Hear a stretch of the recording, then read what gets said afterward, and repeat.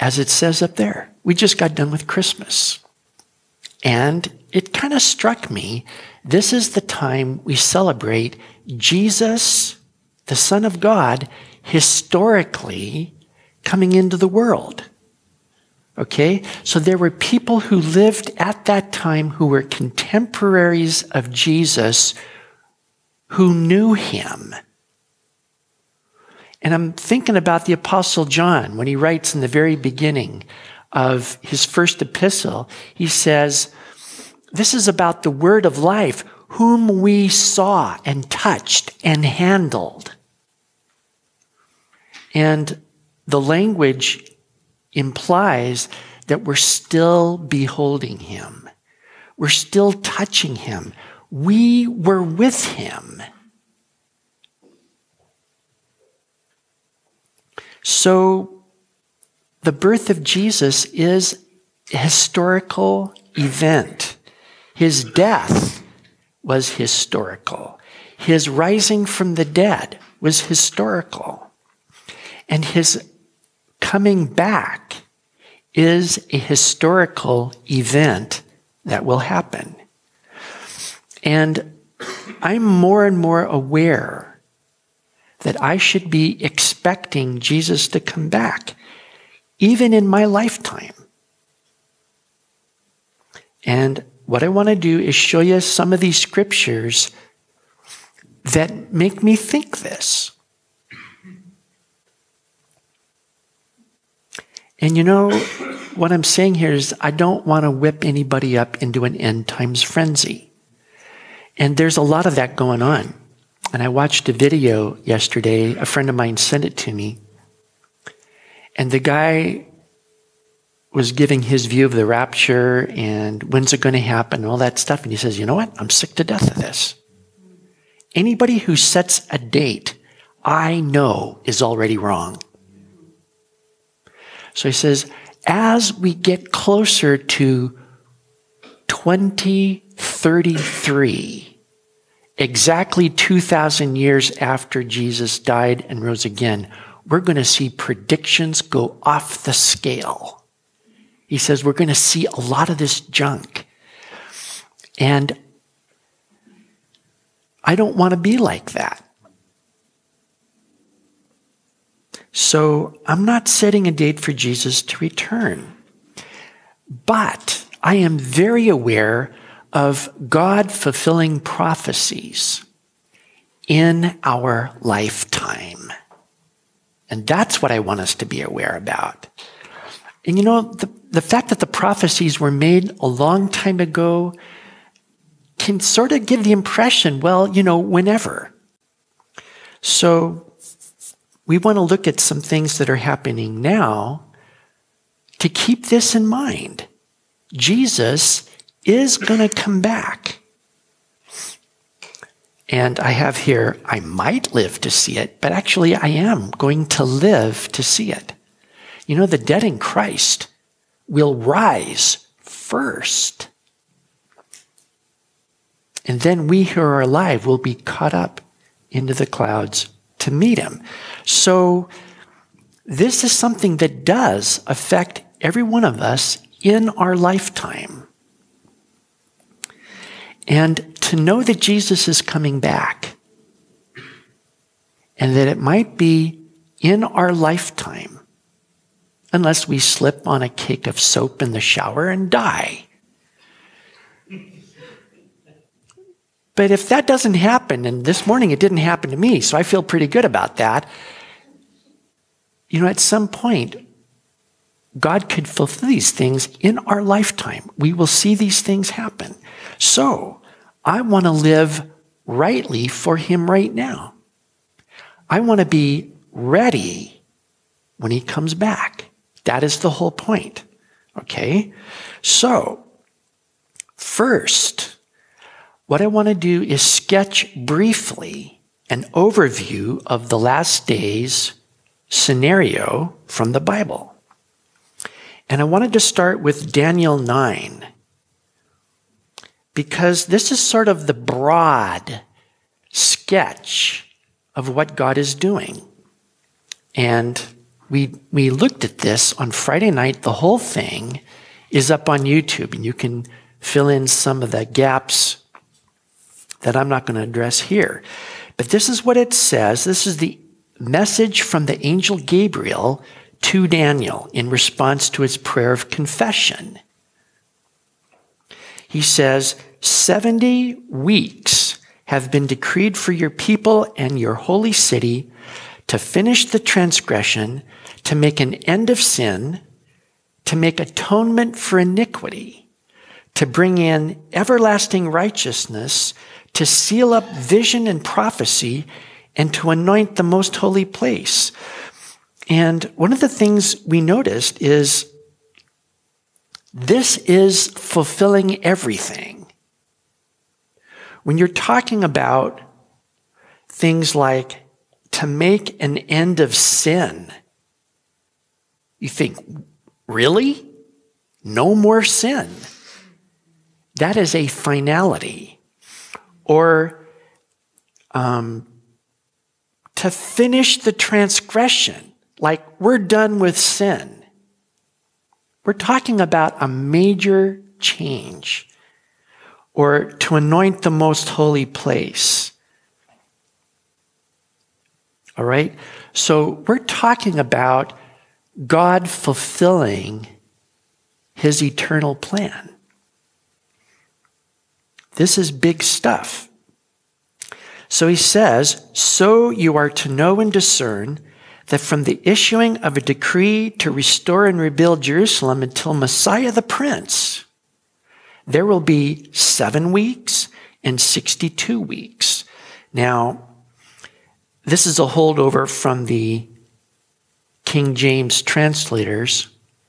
This word weeks is a translation of a Hebrew word that means 7. And it's like the English word dozen. A dozen only means 12 of something. It doesn't tell you what. So the phrase here is 77s.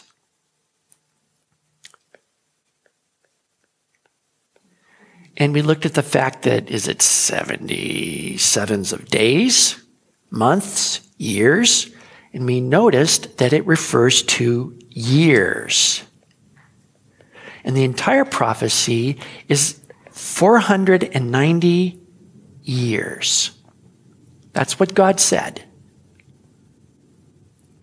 So from the issuing of decree, there will be 7 and 62. And in our advanced math on Friday evening, we got the total 69. Till Messiah the Prince. Now this will be war. Desolations are determined. Now, Jerusalem was destroyed in the year 70. The prophecy about Messiah was fulfilled when Jesus rode into Jerusalem on a donkey. And this one gentleman named Sir Robert Anderson worked out that from the decree which was given in the year 444 by Artaxerxes, it's in Nehemiah chapter 2, till Jesus riding in to Jerusalem is exactly 483 years, which is 69 times 7. So what we noticed is that all the prophecy, right down to that sentence, is fulfilled.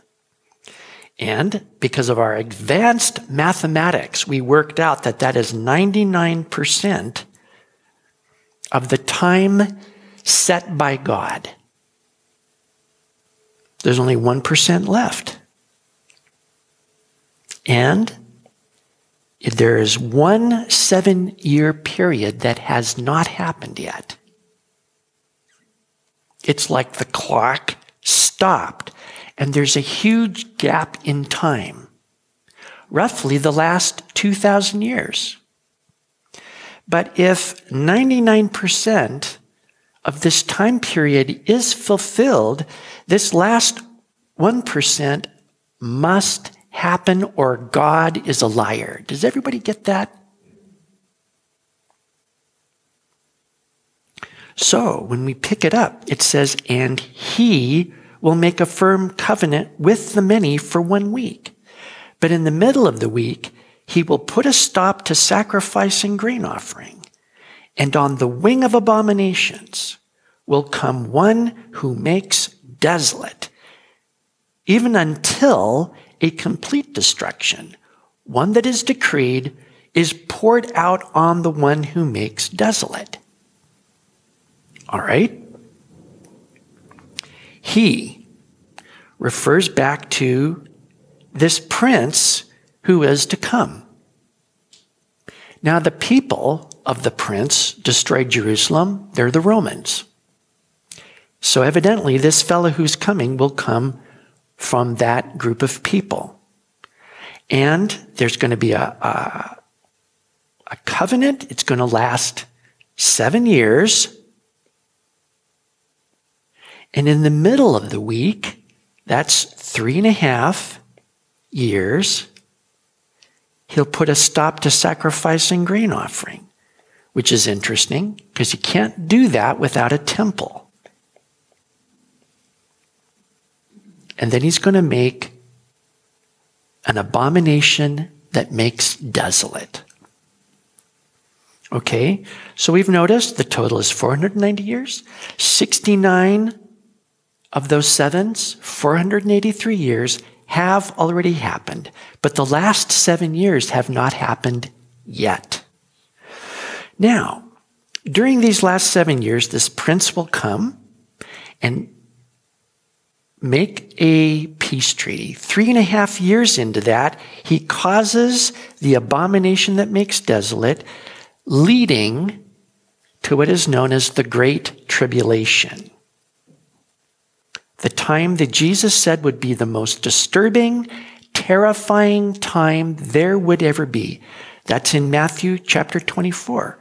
For then there will be a great tribulation such as not occurred since the beginning of the world until now, nor ever will.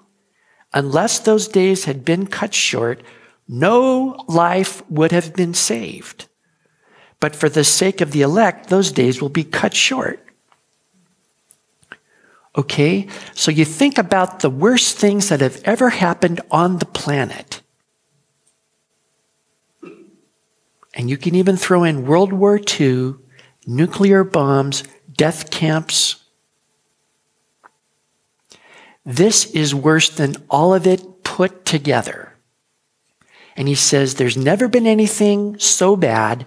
There will never be again. That you not be quickly shaken from your composure or be disturbed, either by a spirit or a message or a letter, as if from us, to the effect that the day of the Lord is come, that is, the end. Let no one in any way deceive you, for it will not come unless the apostasy comes first, and the man of lawlessness is revealed, the son of destruction, who opposes and exalts himself above every so-called God or object of worship, so that he takes his seat in the temple of God, displaying himself as being God. Now, Paul is describing this chap up here in Daniel chapter 9. He is the one who makes desolate. All right? And here's how he makes it desolate. He takes his seat in the temple of God. And he says, I am God.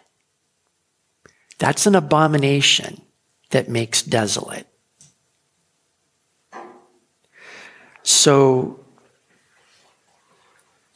in Revelation chapter 13, it was given to him to give breath to the image of the beast, so that the image of the beast would even speak and cause as many as do not worship the image of the beast to be killed. Now, here, beast, man of lawlessness, son of destruction, prince who is coming, all refer to the same guy. I just kind of scribbled him out there, didn't I? Sorry. Now, what I want to emphasize here is this 7 years that's coming and this great tribulation is really all about the nation of Israel. This is a Jewish prophecy in Daniel 9. It refers to a Jewish nation, Israel. It's about primarily Israel. In Jeremiah chapter 30, it says, "Alas, for that day is great, there is none like it, and it is the time of Jacob's distress.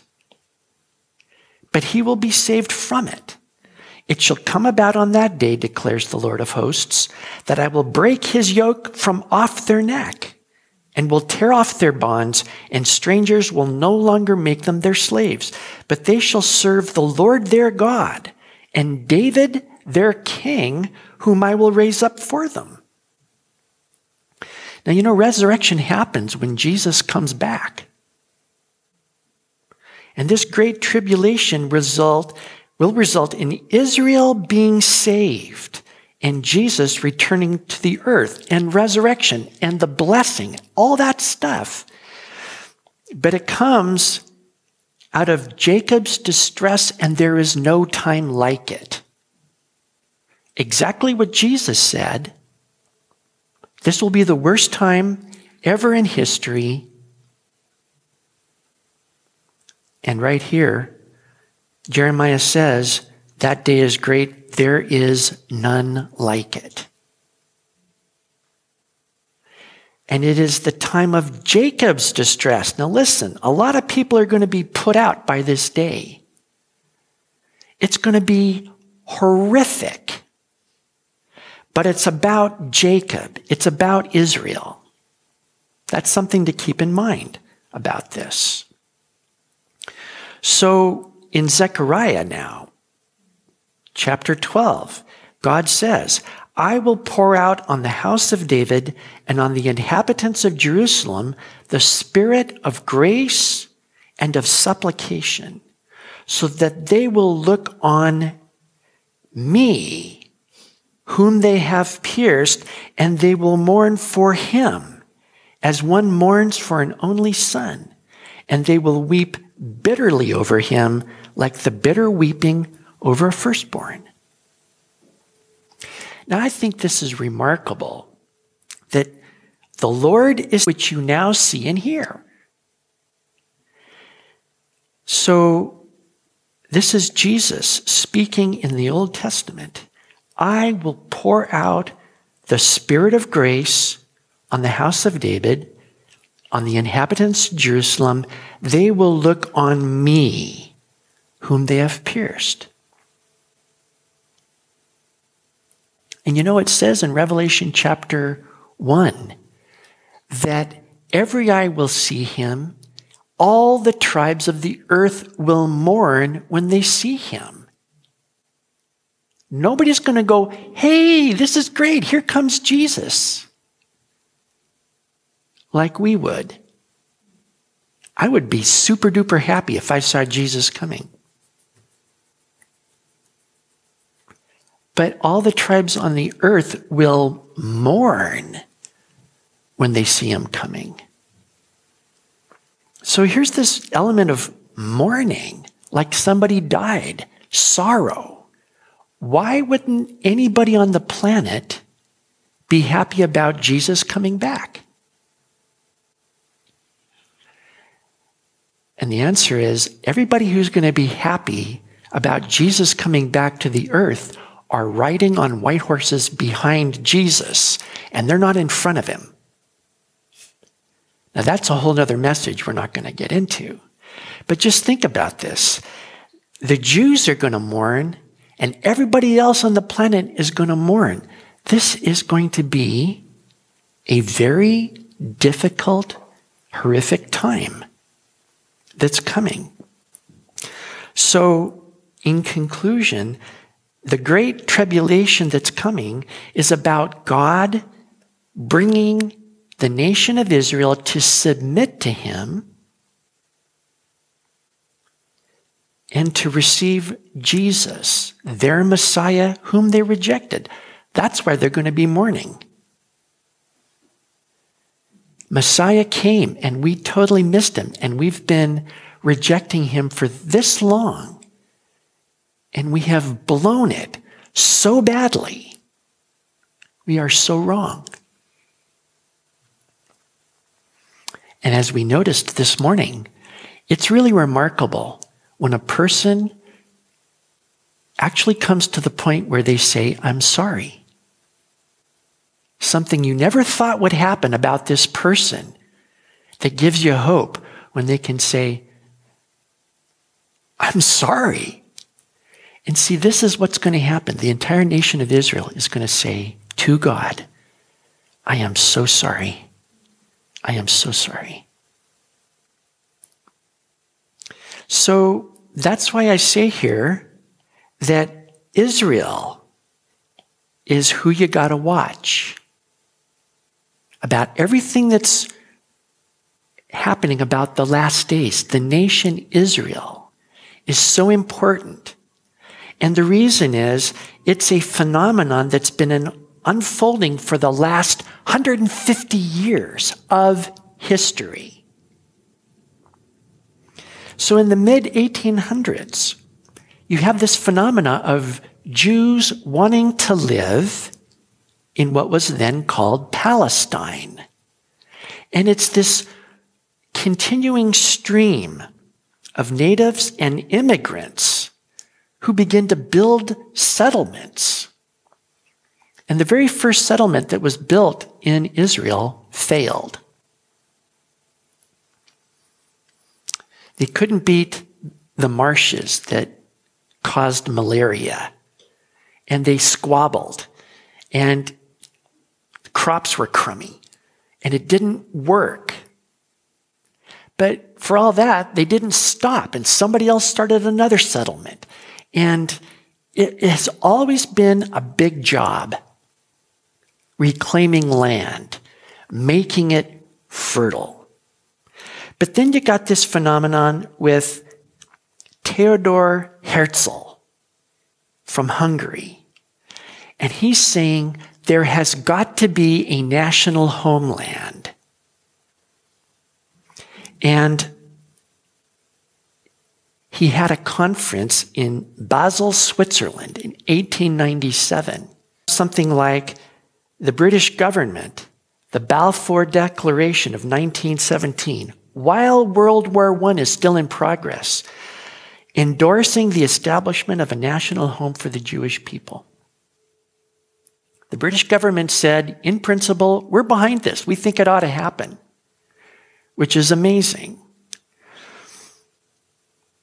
And then after the Second World War in 1947, the United Nations General Assembly voted for the establishment of a Jewish and an Arab state in Palestine. That's what they voted for. They said, okay, let's solve it. Let's have a two-state solution. Let's make this thing happen. Britain would remain in Palestine until the moment of transfer, a date not yet decided upon, but no later than the 1st of August, 1948. And then began this conflict because the Arabs were not having it. And they pushed back. And the more that the Jews began to prepare for this eventual two-state eventuality that was approved by the United Nations, the Arabs pushed back and Israel pushed back. And it got to this point where, with the withdrawal of Britain imminent, Israel declared statehood. May 14, 1948, in order to defend themselves against attack from 5 independent Arab states. The very day that they declared statehood. It was because of national emergency. That's when the Arabs were attacking, because that was the day England was leaving.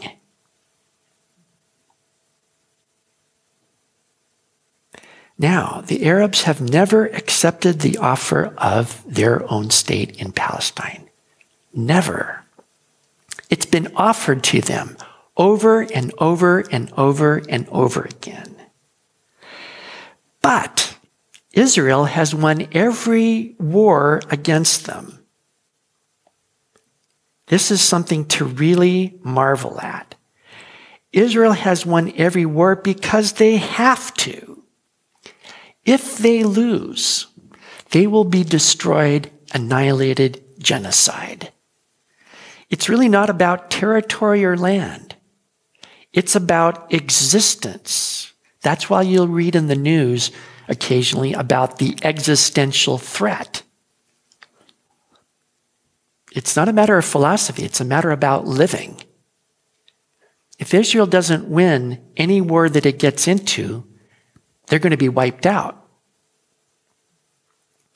So, the next thing we want to look at is this. Prophecy about the restoration of Israel has two parts, physical and spiritual. This is Ezekiel chapter 37.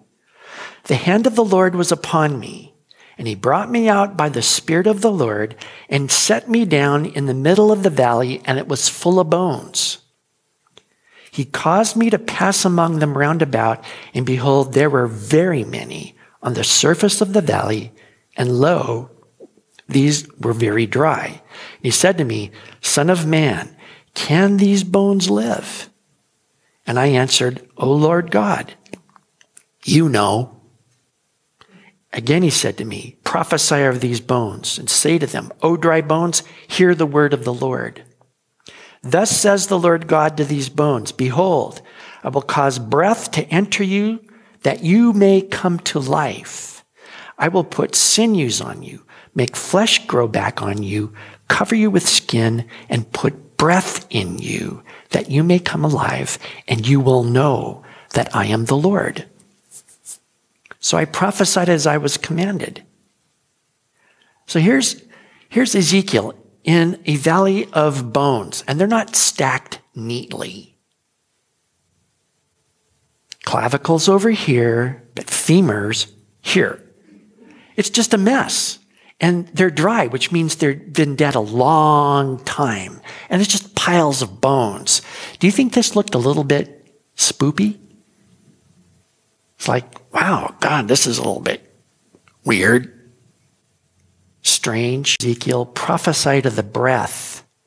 Prophesy, son of man, and say to the breath, thus says the Lord God, come from the four winds, O breath, and breathe on these slain, that they come to life.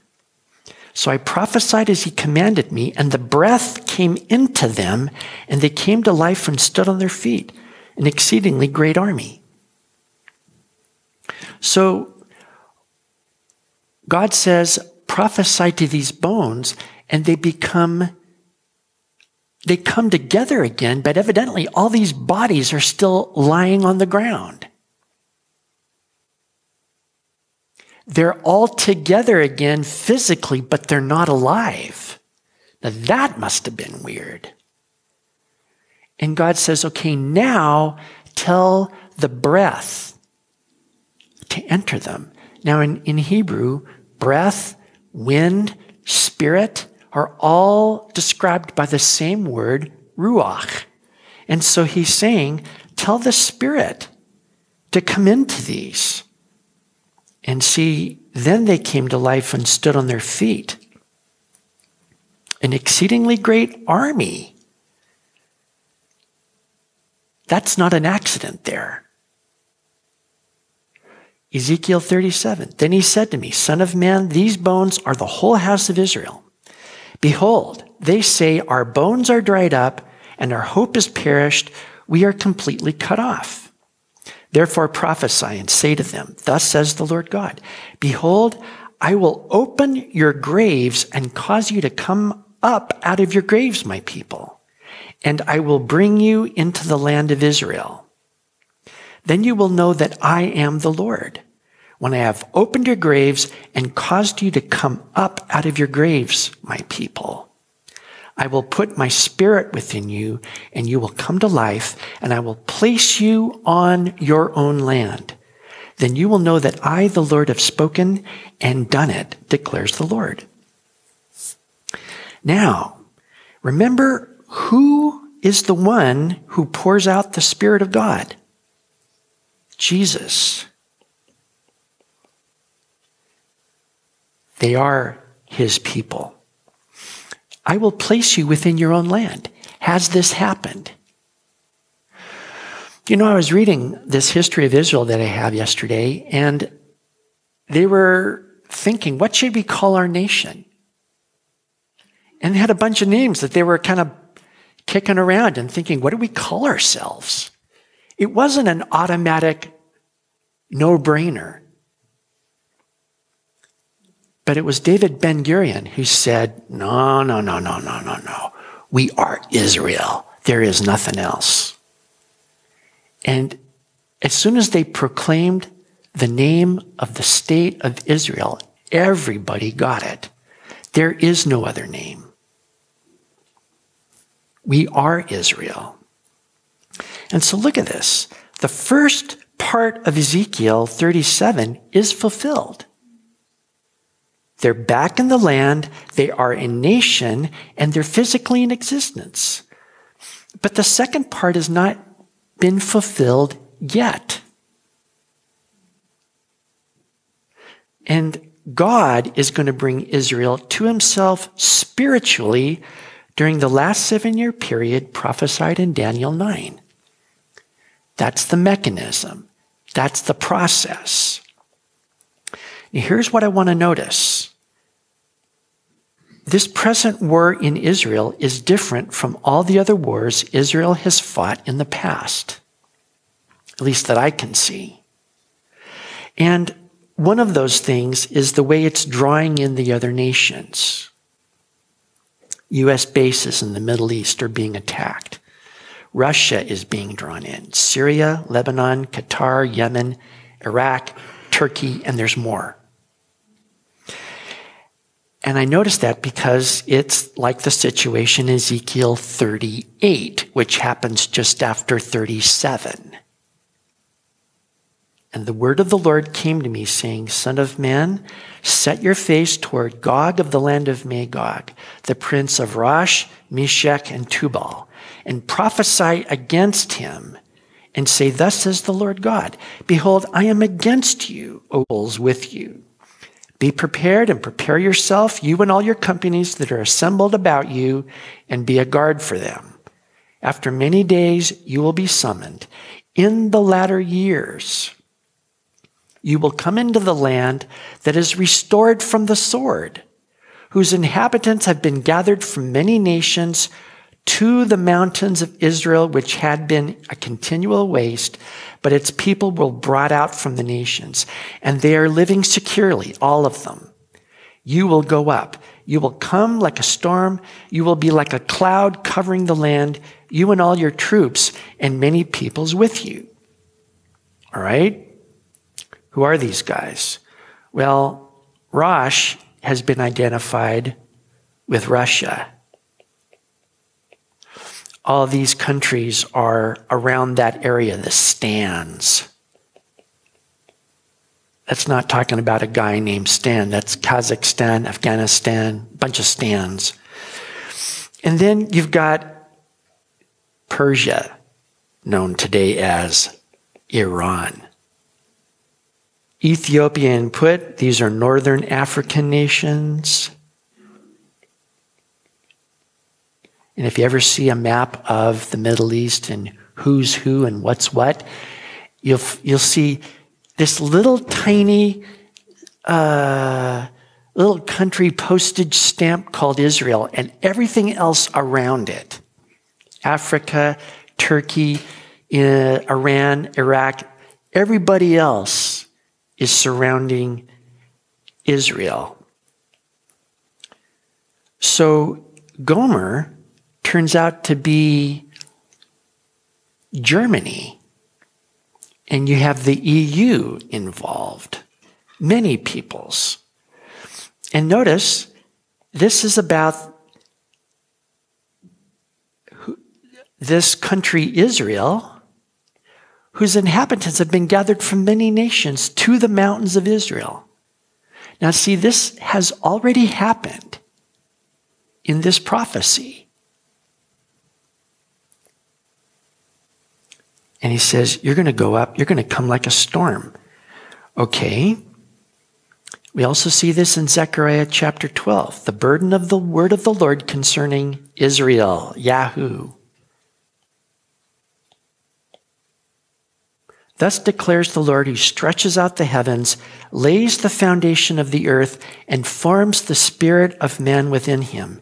Behold, I am going to make Jerusalem a cup that causes reeling to all the peoples around. And when the siege is against Jerusalem, it will also be against Judah. It will come about in that day that I will make Jerusalem a heavy stone for all the peoples. All who lift it will be severely injured, and all the nations of the earth will be gathered against it. Now, I don't know why you'd want to lift a heavy rock. Maybe to get rid of it. Maybe you think, this rock is in our way. We need to make progress. We'd make better progress without this rock in our way. So they're going to say, we're people. We can move rocks. Let's move this rock. Let's have a solution. God says, you try to lift this rock, you're going to hurt yourself. All who lift it will be severely injured. Let's not scribble over our text. Let's go like that. Now, the interesting thing is, again, it's happening in our day. And what I notice is, with this particular conflict, there doesn't seem to be a way to end it. And we've seen how Israel would cease fire in order to recover the hostages. But Hamas will not stop. They did some transfer of hostages. But Hamas broke its own truce. Now, they do a truce, a ceasefire, in order to gain time to recover. Here's Israel, as a result of the massacre on October 7th, moving through Gaza, systematically destroying terrorist infrastructure. Hamas is on the run. What do? Pull out the hostage card to slow things down so they can So, you've got some people who are still singing the song about, let's just get two states together and we're done, right? So there'd be a Palestinian state and an Israeli state. And the people who push for that totally miss the point. Not once, ever, have the Arabs, the Palestinians, ever accepted a two-state solution. Because they don't want peace. They never wanted their own state. They just don't want Israel. Okay? Now, they had their own state. They had Gaza all to themselves. And what we're finding is they took all the money they get from Qatar and from Saudi Arabia and all these places, and they build a tunnel system bigger than the London Underground. And they use it to attack Israel. They have it under hospitals, schools, kids centers. So the takeaway from this is that there is no possible way for Israel to go back to Gaza the way it was. What are they going to do if they let the Palestinians have Gaza again? They're just going to build it up as a platform to attack Israel. See, that's unacceptable. And they've proven that this is a dead end. But there's more. Iran is pushing for a nuclear weapon, and the U.S. is allowing them to get it. This is crazy. This is crazy. But not only do they want a nuclear weapon, they're going to use it. Now that's insane. But see, once you let the nuclear bomb out of the bag, there's no getting it back. And I think you could make a good case for saying that one aspect of these horrific days in the Great Tribulation is nuclear warfare. There are tens of thousands of nuclear weapons in existence right now. And it only takes one nuclear bomb to ruin your whole day. What's going to happen if they fire 10,000 of them?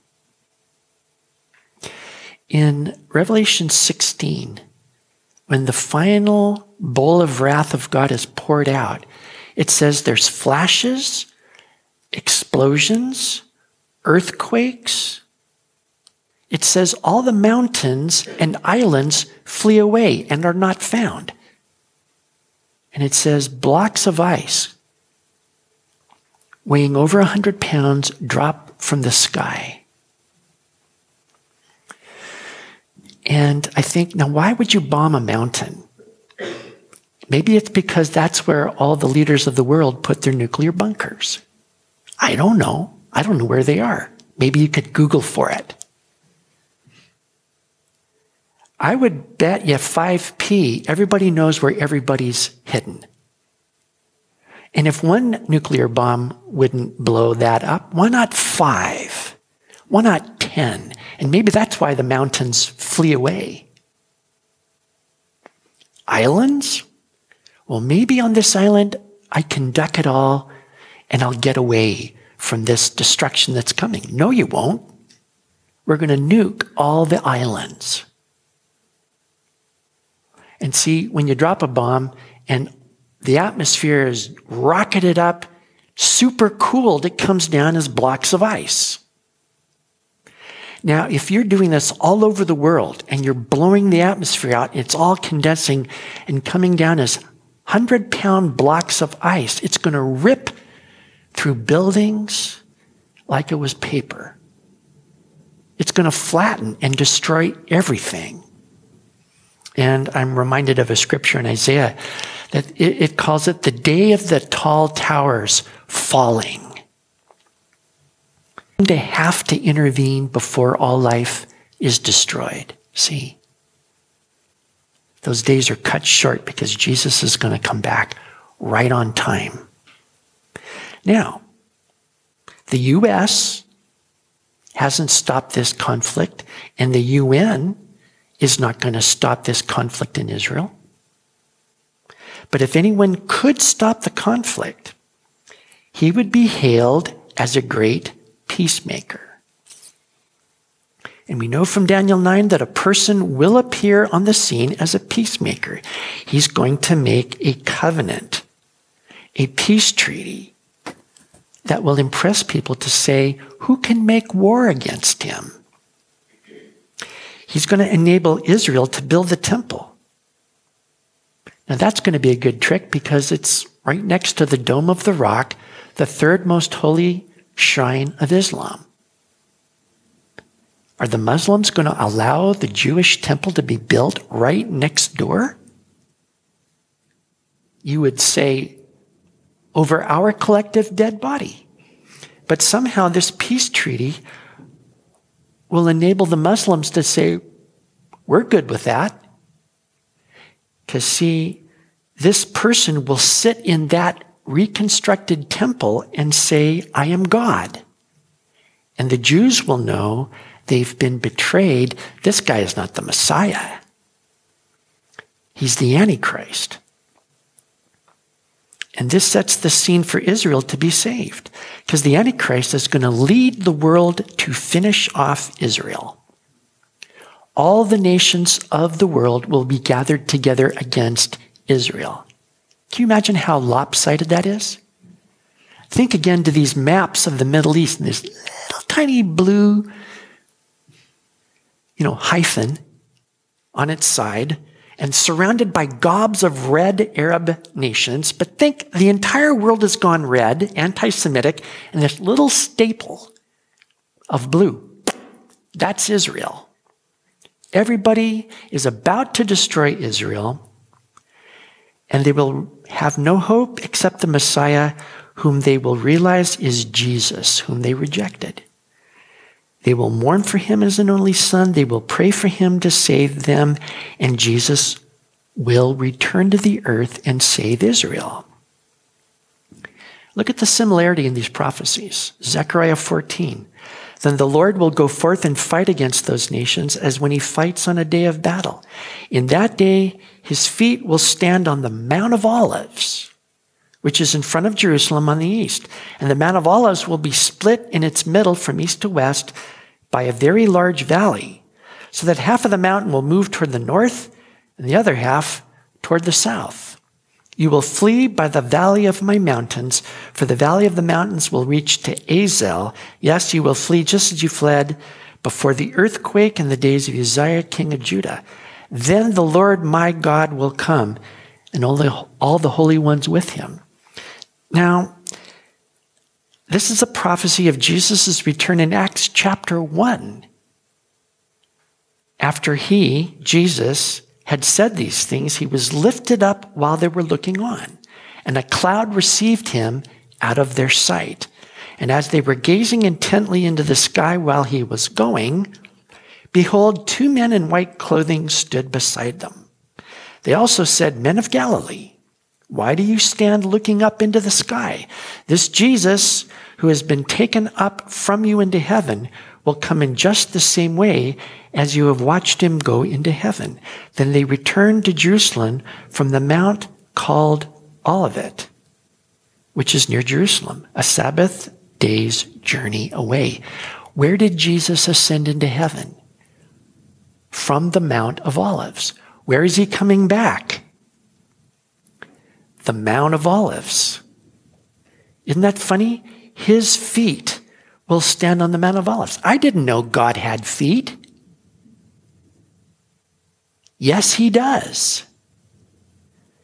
See, Jesus is the Lord God Almighty, and he will stand on the Mount of Olives in just the same way that he left. He will come back visibly, bodily, and when he comes back to the Mount of God, speak to every kind of bird and to every beast of the field. Assemble and come. Gather from every side to my sacrifice, which I'm going to sacrifice for you as a great sacrifice on the mountains of Israel, that you may eat flesh and drink blood. You will eat the flesh of mighty men and drink the blood of the princes of the earth as though they were rams, lambs, goats, and bulls. All right? Now, the point of this is the house of Israel will know that I am the Lord their God from that day onward. Now, you go to Revelation 19.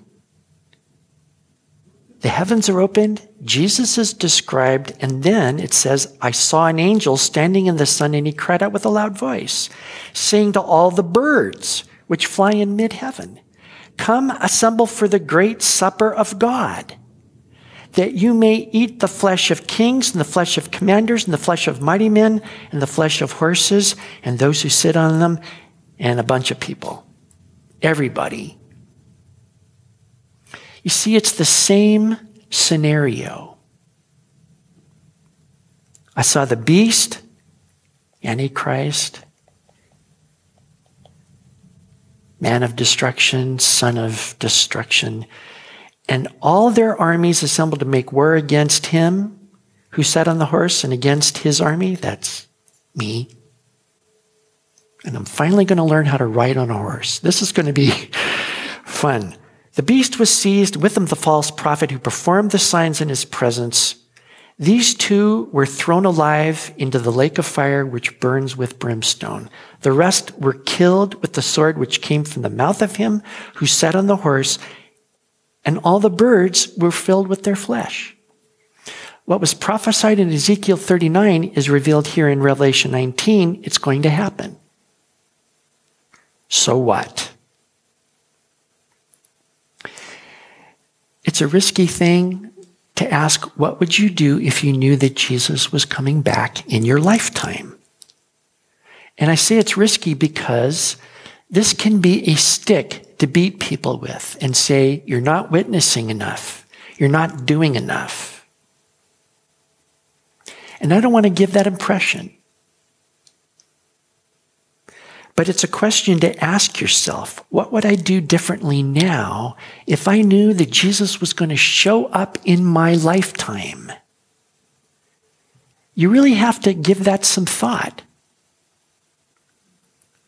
And I thought, what would I do? And I say, I want to be found by him doing what I'm supposed to be doing. That's for me. Because this is not the time to lose the plot. You lose the plot because you get tired. Tired of fighting the good fight and serving Jesus. You get tired of this. You think to yourself, I could have an easier life. I could just think about me for a while. Wouldn't that be fun? You see, this is the time when the love of many will grow cold.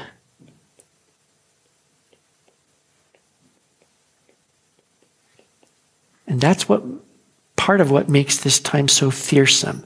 What happens if 8 billion people on the planet just say, you know what? I'm fed up with this. I'm going to take care of number one. Then you're going to see what we're looking at the beginnings of it right now. Every man out for himself, chaos. But you know what? What I'm supposed to be doing is allowing God to love me so that I can love others. I don't have any love in myself. I can only love as I receive love from God. That is the major business of my life. I know that for myself.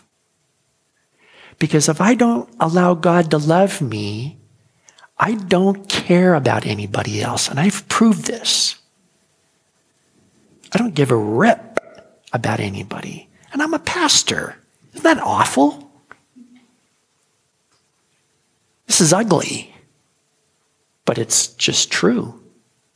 So for me to do what I'm supposed to do right now, my main business is to let God love me and receive that love. And when you get there, it's going to give you the willies. Seriously? I'm going to die. Now, the deal is, Joni has to go first. Because if I go first, she's going to kill me.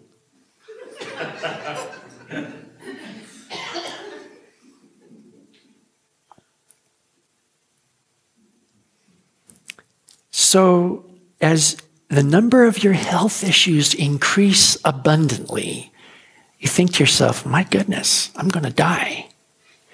But the part about preparing for this is, I'm not looking forward to dying. I'm looking forward to laying hold on eternal life. See? The first thing I'm going to do when I die is look into the face of Jesus. And I'm going to be changed into his image. Am I looking forward to that? Well, that would certainly brighten my day today, wouldn't it? Even if it were storming and raining and everything, everything going wrong, imagine one look at Jesus. I'm okay with that now. So this is part of what I'm supposed to be doing now. Here's another thing. I have to be aware of all those things that compete for my attention. That is, choked by pleasures and worries in this world. Jesus says if you let yourself get choked by pleasures and by cares and worries, you're not going to bear fruit. And I find that this stuff creeps into my life and says, you need to be concerned about this. Oh, you would like this. I know already. This is how you live. This is for you, man. Yeah, look at that. But that distracts from the main things in life. Do you see that? This is not the time to lose the plot. So I find for myself, I got to continually refocus and remember, yeah, not that. That. So about this thing about serving Jesus and not getting weary, the real question in my life, and maybe in your life, what does Jesus want?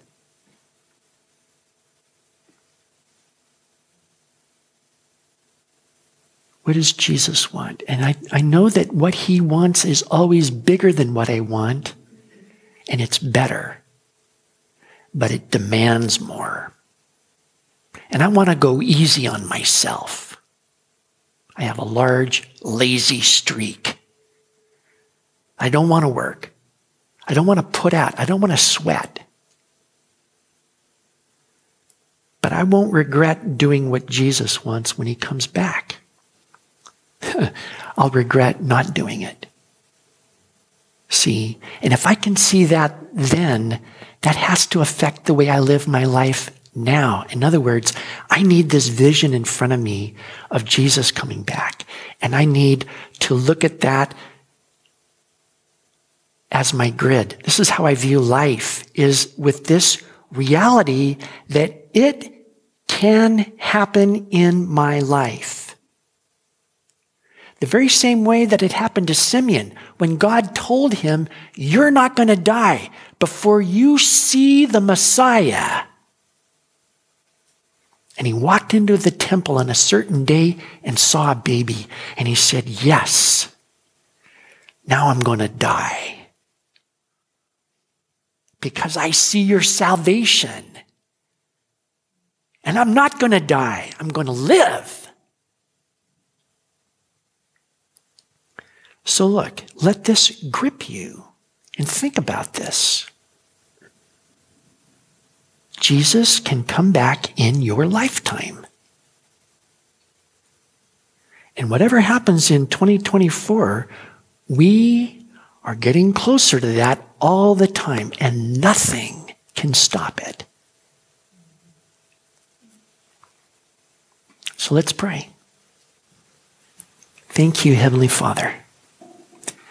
Best is yet to come. That the Holy Spirit of God would enter them and they would know and understand your Messiah. And we pray for that to happen. We pray that you would restore Israel to you spiritually, because you said that will be life from the dead. And we're looking forward to that. Your kingdom come. Your will be done on earth as it is in heaven.